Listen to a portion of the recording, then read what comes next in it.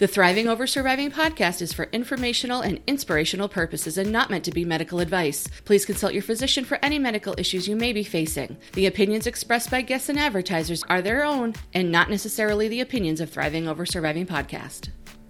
I remember when I got diagnosed, how relieved I felt. I remember walking home from the doctor's office, skipping almost, because I was so happy to have an answer and just feel okay, because now I know who the man behind the curtain is, and I'm going to take this guy down. I'm from Brooklyn. This is not going to be an easy fight. Welcome to another episode of the Thriving Over Surviving podcast, where we discuss the ups and downs of our autoimmune diagnoses, but ultimately how we thrive in spite of it.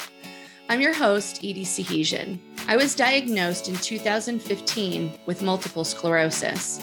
I've learned a lot about MS in myself over the past few years, but the most important thing I realize is that I am going to live my best life. MS and other autoimmune diseases tend to be a bit of a bummer if we let them, so why not battle back by finding our joy?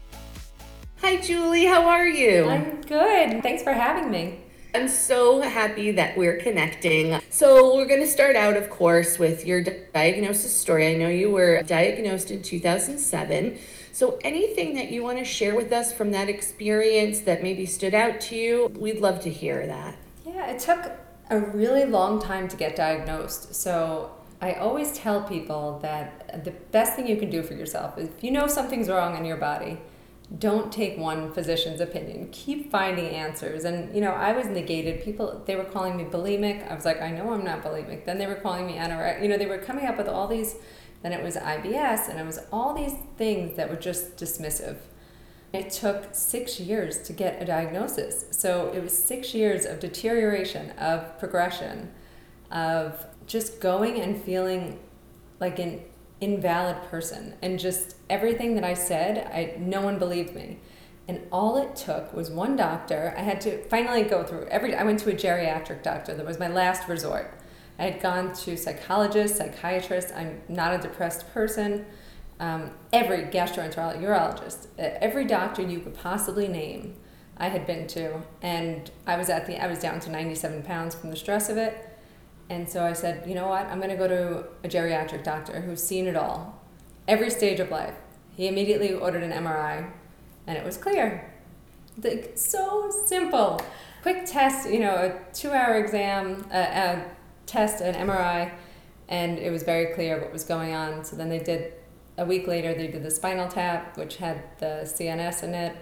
So it shouldn't have taken that long, and my biggest regret is not being a bigger advocate for myself, because I think we all know when something's wrong. And when you keep hearing no, you think that, something's going on in my brain. Why am I feeling these things? Right. So, wow, I love that doctor. I know. It's it was the best decision I made, because I had been living abroad, and everything was going so well, so there was nothing added up. I went to every doctor, and they just couldn't figure it out. But it was just, why wouldn't you order that if I'm complaining about numbness and tingling and tripping?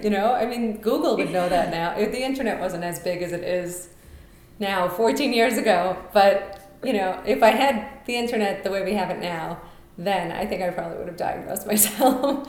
I know, because when I was diagnosed, I'm like, it's either Lyme disease or MS. And that's it. I just knew, because I could look it up, because it was pretty recent. So I was going to ask you what you presented with. So you said numbness, tingling, and... Well, so I think the main reason why it was so difficult was because I kept thinking I had a UTI. So my bladder and bowel were actually my first symptoms.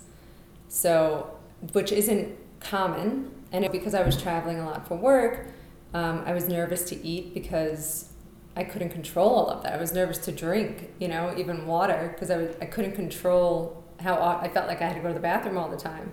So I had urgency and then hesitancy. So I was getting UTIs, and then it was just repetitive antibiotics to treat the wrong underlying condition. All of these meds in your body too, which I'm sure caused a lot more inflammation than you wanted it to. Right, yeah. And I remember when I got diagnosed, how relieved I felt. I remember walking home from the doctor's office, skipping almost, because I was so happy to have an answer. and just feel like, okay, because now I know who the man behind the curtain is, and I'm going to take this guy down. Like, I'm from Brooklyn. This is not going to be an easy fight. My ex-husband, he's wonderful. He was supportive from the beginning, and it just, knowing what we were up against, we felt like we could take it on. Not knowing is so much harder. Okay, yes, the shock at first, right? But you know how to go forward, right? You know that you got to do X, Y, and Z. You know that there's a light at the end of the tunnel that I can handle this now. Because not knowing is like, you just feel like you're lost in space. Yeah. But then I found out, and I look at it, if you look at when I was diagnosed, there were only 3 treatment options available. So it was pretty, in a way, I was lucky, because I don't know if I'd be able to make the decision now with all the options that people have.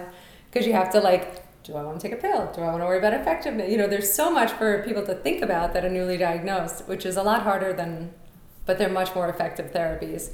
But it is a lot to put on someone. I feel lucky that I didn't have to make a lot of decisions in the beginning. Now, did that first DMT work for you? No, none of them. Nothing worked until I switched to Rituxan. And so how long have you been on that? I was on it for 4 years, and then insurance cut me off. So then I went on IVIG and ended up getting pregnant. And I didn't know that I could get pregnant because I had tried for many years with my ex-husband. So I was like, there's no way this is happening. But IVIG seemed to be a magic wonder drug. That is a miracle baby, right? He is my total miracle, very, very unexpected miracle baby. And I wouldn't change a minute of it. He is everything to me. There's nothing, he's changed every part of my life for the better. So many people struggle with getting pregnant, and those with MS, when you're on the DMTs, they say, you need to go off when you're going to get pregnant. And so that is a great story. I was told not to have children just because of the impact of the disease on my quality of life. And I'm so glad that I didn't make that mistake of missing it because of someone else telling me. I mean, everyone has their right to decide this isn't for them, and I respect that. I always wanted to be a mom, and trying for years and years and years and nothing happening, I finally came to terms with not being a mom. So when I finally got pregnant, I was like, how is this even happening? What is going on? But it was the greatest gift, and I'm very happy with the impact it's had on my life and MS. Isn't that wild, though, how just things unfold? And I think a lot of it has to do with your mindset and your positivity. When we say, this person is in a tough situation, but their outlook on life is just so positive that they're always, that glass half full stuff. Yeah, I mean, there's no point in not being that way. I don't understand, everyone's got something to deal with.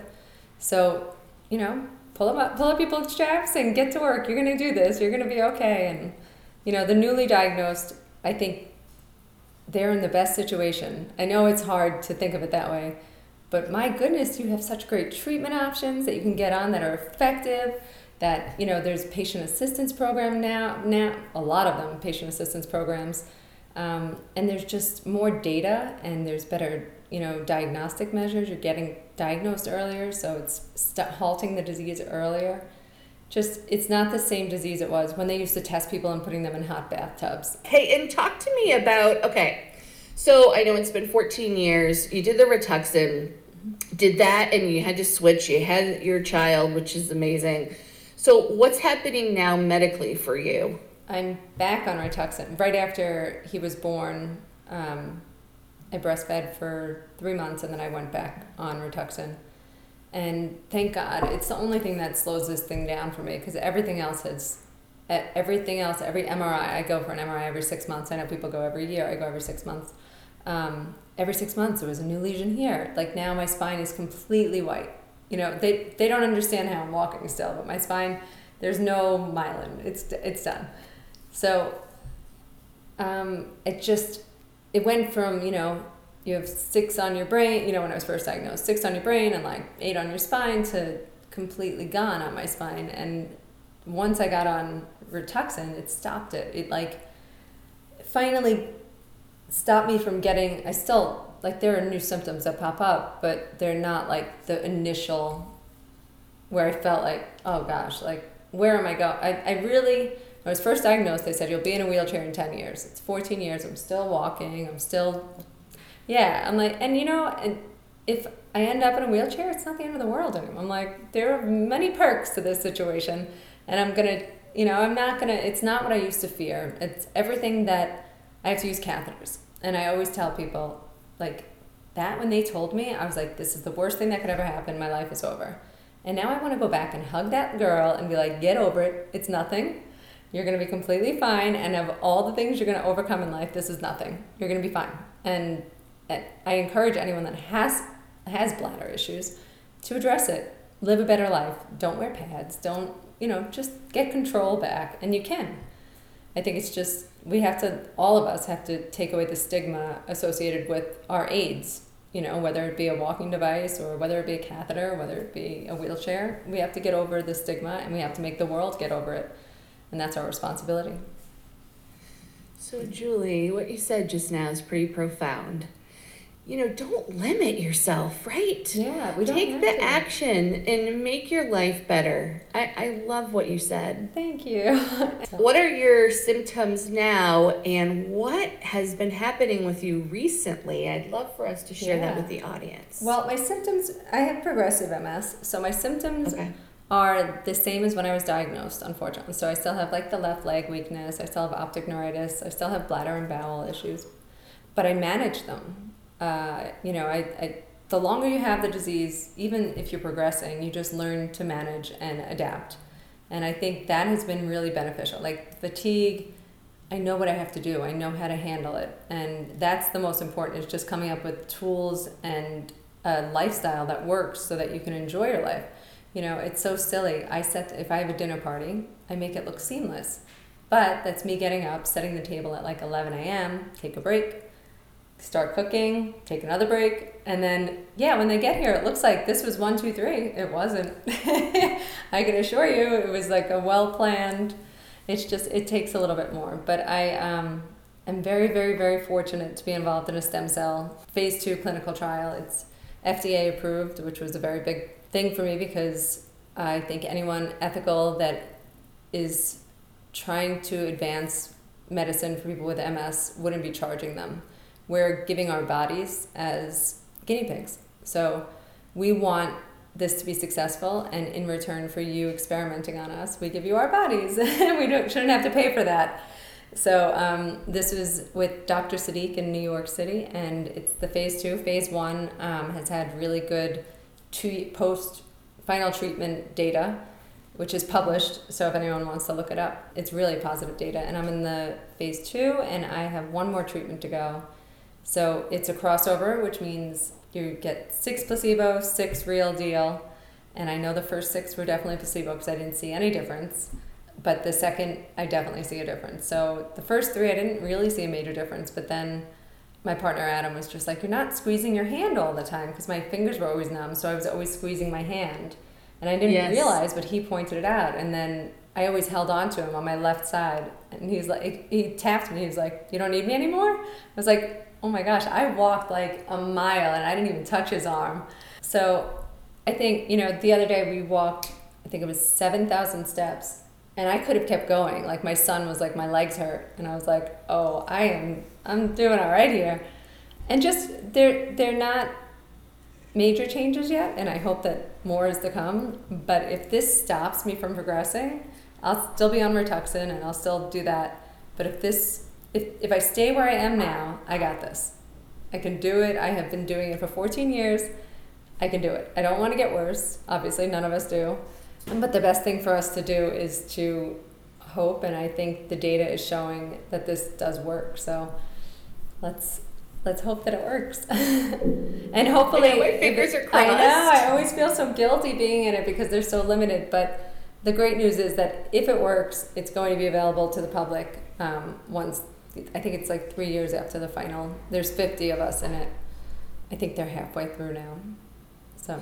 And seriously, what you're doing is going to benefit so many people. So there should be no guilt involved. Thank you. We are so thankful for you for not being just okay with your status quo, but keep moving forward, seeking out new treatments. I mean, that is a thriver to me. Thank you. You weren't okay with this is just going to be this way forever, because that's a change. It's definitely a risk, especially doing a trial like that, right? Yeah. And it's not just you that's risking, it's your husband and your son, your whole family is involved.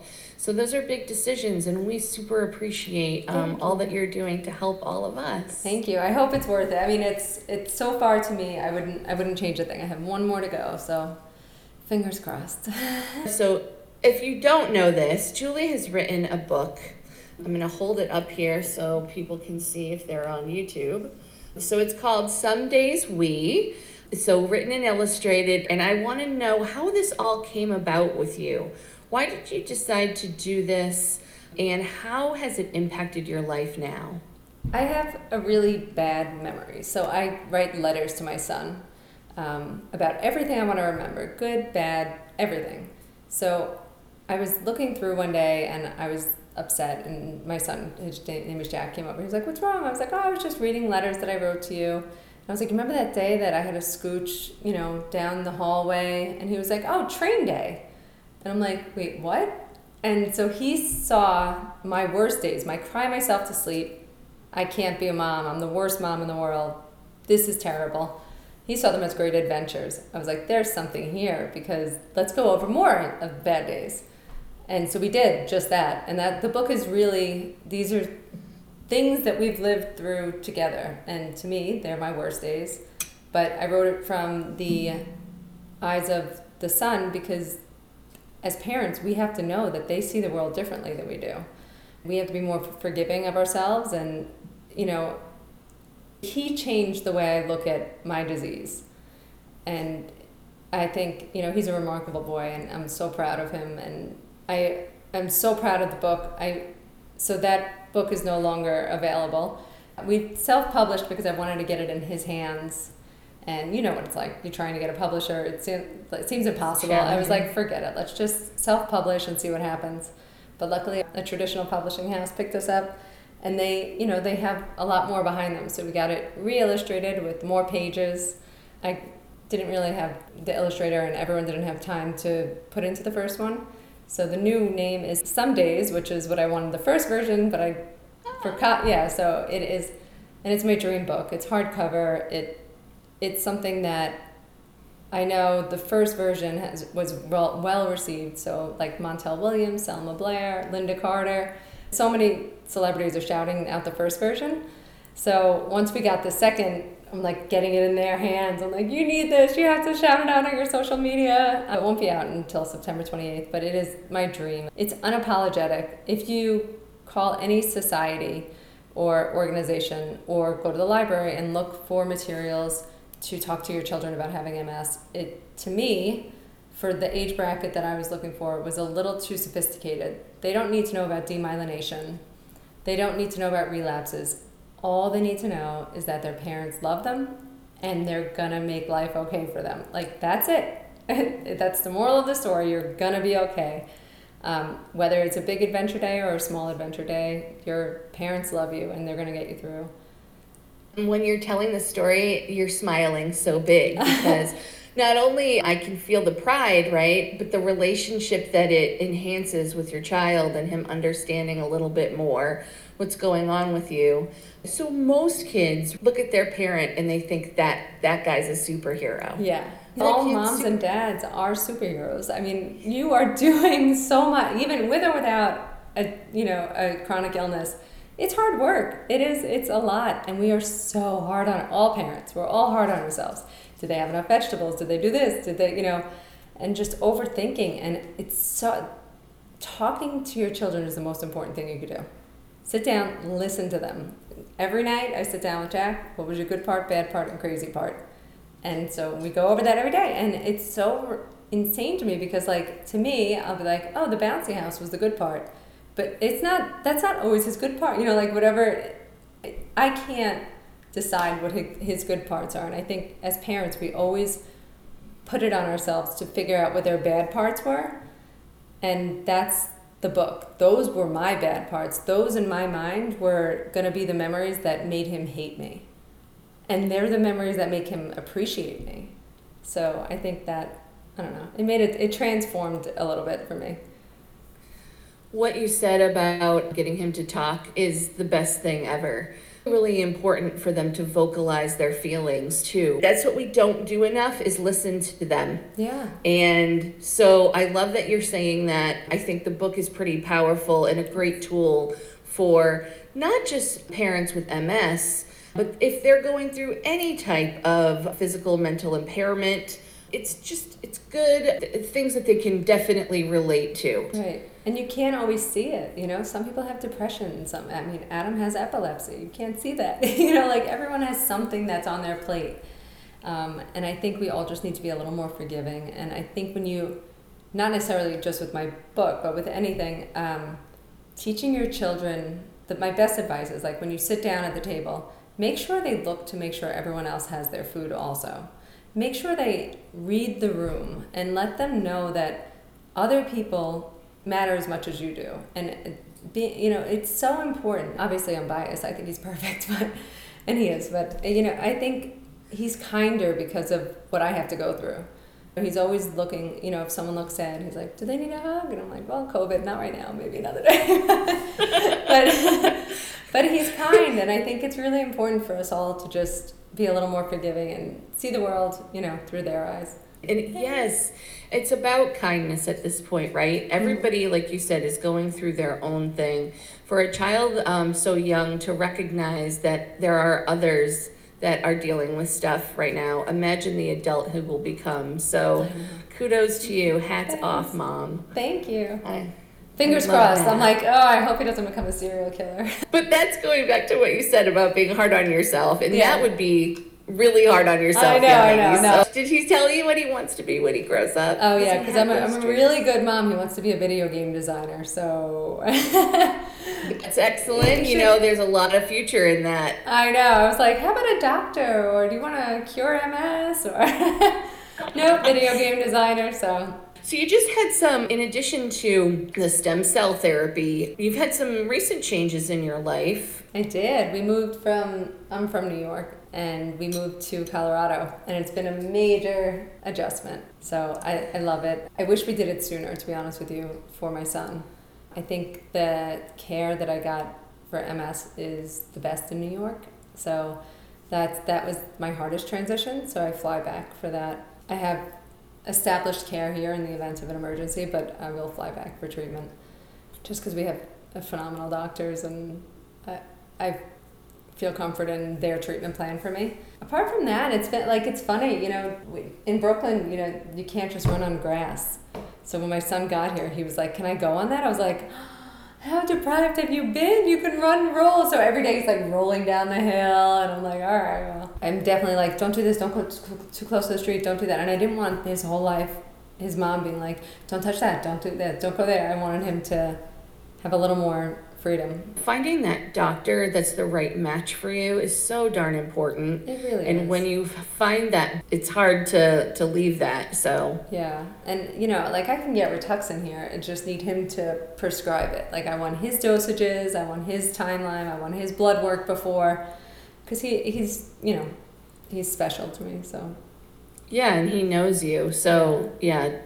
Plus, the stem cell thing is pretty incredible. I had interviewed some people that had stem cell treatment, and their story is much, much different than yours. So hearing the differences in the trials, really important, I think, for everybody to gain perspective there and know that even within that treatment, there's choice. Yeah, and it's a very different treatment from the HSCT, where you have to go through aggressive chemo and deplete your immune system.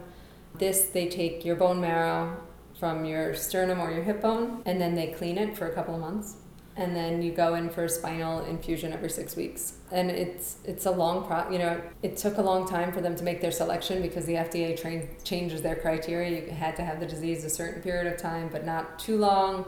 You have to have a certain version of the disease. So like relapsing, remitting weren't accepted into the trial.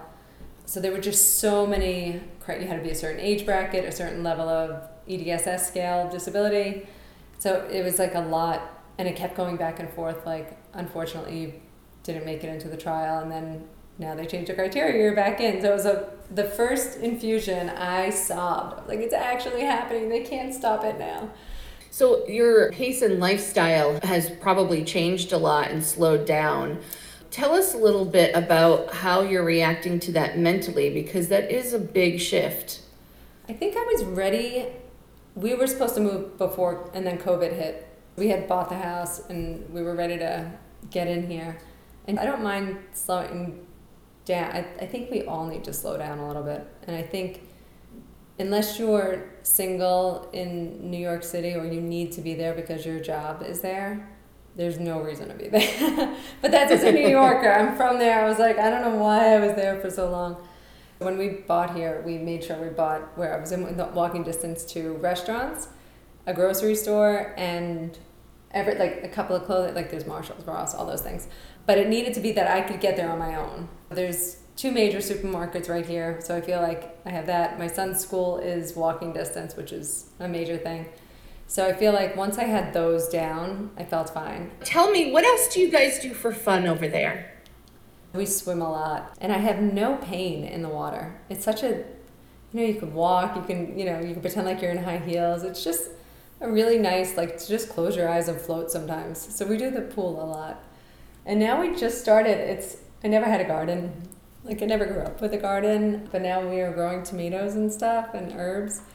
It brings me like a lot of joy with Jack running out there to see what's going on with the tomatoes every day. What a great experience for him. The pool thing, when I get out of the water, especially if it's nice and cold, I feel amazing. Right? For at least an hour. Does it do anything for you? I love it because the heat kills me. I mean, it's just like a weight on me.